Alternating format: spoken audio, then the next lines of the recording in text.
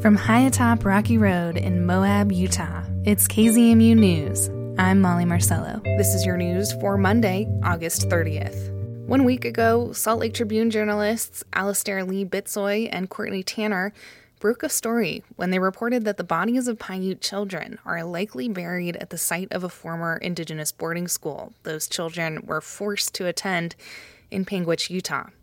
They say an estimated 6 Native American boarding schools operated in the state, although the Panguitch School was open just 5 years, from 1904 to 1909. It will be the first in the state to confirm that children died and were buried on site.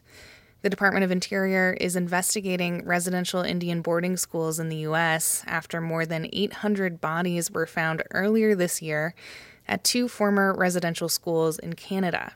Today on the news, we speak with Bitsoy on what it's like to report a story like this. Bitsoy is Dene and formerly worked as a reporter with the Navajo Times.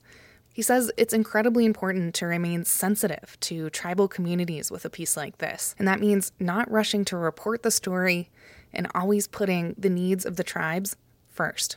This piece that we're talking about today, how did you approach this story? How did this come to your attention? Yeah, it is a very heavy story, a story that is hard to tell, but a story that also needs to be told.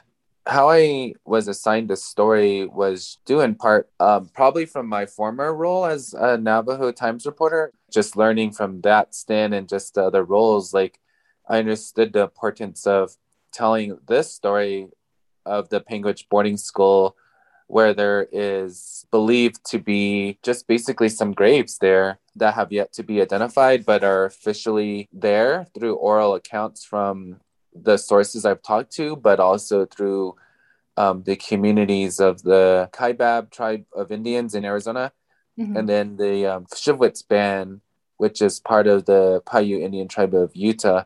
And those two bands had most of their students attend what was the former Panguitch boarding school. And so when I came across this story, one of my first assignments with the Salt Lake Tribune was to cover the flooding that was happening in southern Utah, Enoch and Cedar City. Okay. And so when I was in Cedar City, I just came across some murals in the town, and I kind of knew it was Paiute lands there, but I just didn't really connect the dots until I was like, oh, well, yeah, the floods are here. They're impacting suburban neighborhoods. But what about the tribes? Like, what about the Paiute people? Right. And that's when I started conversation with Karina Bowe, who's the chairwoman of the Paiute Indian tribe of Utah. And I say the whole name of the tribe just because that's who they are. Right. And so, like, that's part of reporting in Indigenous communities. You have to respect what their official titles are. And so, like, for the chairwoman, Bo, I started talking to her about the floods, and that's when I feel like that started the forming of a relationship with her as a leader, but also just as a human. And fast forward 3 weeks later, I was asked by my editor to, like, explore this story. So I started again with Karina Bowe. I basically asked Chairwoman Bowe, like, this is what we're finding. This is what I'm here to ask you. So I think already tribal communities, they don't really trust the media. So, like, it took a while to get my sources on record to, like, let them know, like, hi, I'm the new reporter. I'm also Indigenous. I'm from the Navajo Nation. Right. While I'm not Paiute, like, I am Native, and I can relate to the experience of talking to mainstream media or regional media. And this is what I bring to the table. So that's where it started. And then it just opened more doors to the eventual story that both Courtney Tanner and I were able to publish. When I read this article, I was struck by a lot of things. Obviously, the content and what it's about, but also how it's reported. I've read, and not to throw other news organizations under the bus, but I've read stories by white reporters or non-Indigenous reporters about issues that are adjacent to tribal boarding schools. And it doesn't have the same sensitivity. It doesn't have the same cultural sensitivities that this piece does. It could be as simple as what you're saying, like identifying the entire name of the tribe, to also the people that they're talking to, right? The sources that they're talking to. So I wondered if you had any thoughts about that. Yeah, I think it's very important to be culturally sensitive. If you don't follow those protocols, whether they're written or informal or an internal, like that's where maybe non-Indigenous reporters would struggle and they wouldn't find kind of the story that we were able to tell with this. You had to be very sensitive. I know Karina had issues. She didn't really trust me in the beginning just because she saw me as another media outlet. So like when I approached her, she didn't want to talk to me. And so I had to do my due diligence. And then I've learned so far too that I'm aware of general tribal Native American protocol, but then now to move forward with this story to get what we want in a respectful way, the next part is to hear the community.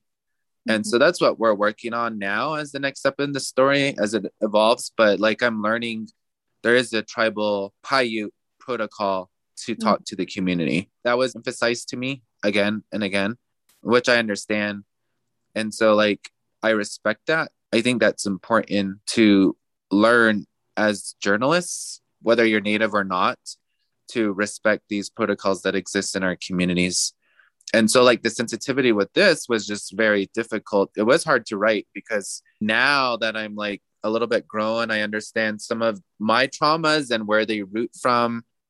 And some of them are indirectly associated with the boarding school era.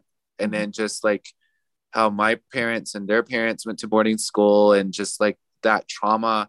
So like understanding that, bringing that kind of understanding to the story. And then it's like deals with children. They were young children and the possibility of at least 12 bodies or even more being possibly found there is another thing. So it's like you're dealing with human lives, you're dealing with ancestral lives. And of course, there's momentum now on boarding schools in America. Secretary Deb Haaland making that a priority of the interior, and then the Canadian findings of the bodies there. And I think the concern is like, yes, there is a trending interest in this story, but like, what about after it stops trending? Like this story will always be there. And so like, as an Indigenous reporter now, as a Southern Utah reporter for the Salt Lake Tribune, like those are things that I consider now, but I credit my training from having been an Evo Times reporter. I was the communications director for Utah Dinepikea, which is main advocate organization for protecting Bears Ears. And so in that capacity as well, I learned how the exploitive narratives that media can do to communities just to get out a story. And so those are kind of conversations I'm having now with my editor, my managing editor, and other teammates. Like in this case with the Paiute narrative, the Panguitch boarding school, like you have to be careful. We can't rush this. We have to lean on the tribes to help guide us. And if they want to issue a prepared statement, if they want to talk to us like through their protocols, we'll do that to like help tell their narrative. You know, you said that you and the tribe will be following up on this story and continue to build relationships in Indigenous communities in Southern Utah. Anything else to say about where your coverage might go from here? Yeah, the coverage on this particular story, it is going to be evolving. I'm actually right now in Panguitch. I made the trip. I've had background conversations with some members of the bands that are associated or have connections to the boarding school. So like they provided me more insight off the record about what needs to happen next. I know that unofficially they had a visit to the grounds yesterday, and that's why I Am Part came up, but then they said no media. I see. So there was no story that came out of that ceremony. And I understood that too. I was like, well, I understand the need to not have media at this point because it's kind of like they're still grieving this news and processing this news. And it's like we're human. Like it takes a while to process. Even me, like I'm still processing. Like we just broke the story. Yes, we broke the story, but that shouldn't be the celebration, you know, like breaking the story or like, oh, it's out to the masses. It's like, okay, well, we did that, but I've got feedback already. Like that shouldn't have happened. The story going out there shouldn't have been going out there is what I've been told now. So like, those are some of the sensitivities and the emotions associated with the story. Mm-hmm. And so like it requires me to check myself, but also to check in as a human first before like going journalistic mode. And so I feel like the next step in the story is to really hear from the families associated or who have connections to the boarding school, and if they want to talk on record. And we may not get that, I don't know. Mm-hmm. And so that's where we're at now with this story. Alistair Lee Bitsoy, reporter with the Salt Lake Tribune. Bitsoy and reporter Courtney Tanner's story on the Panguitch Indigenous Boarding School will be linked in the show notes of today's news on our website and podcast. And that's the KZMU News for Monday, August 30th. Get your community-powered journalism Monday through Friday at noon and 7. You can also find KZMU News anytime online at kzmu.org or wherever you listen to podcasts.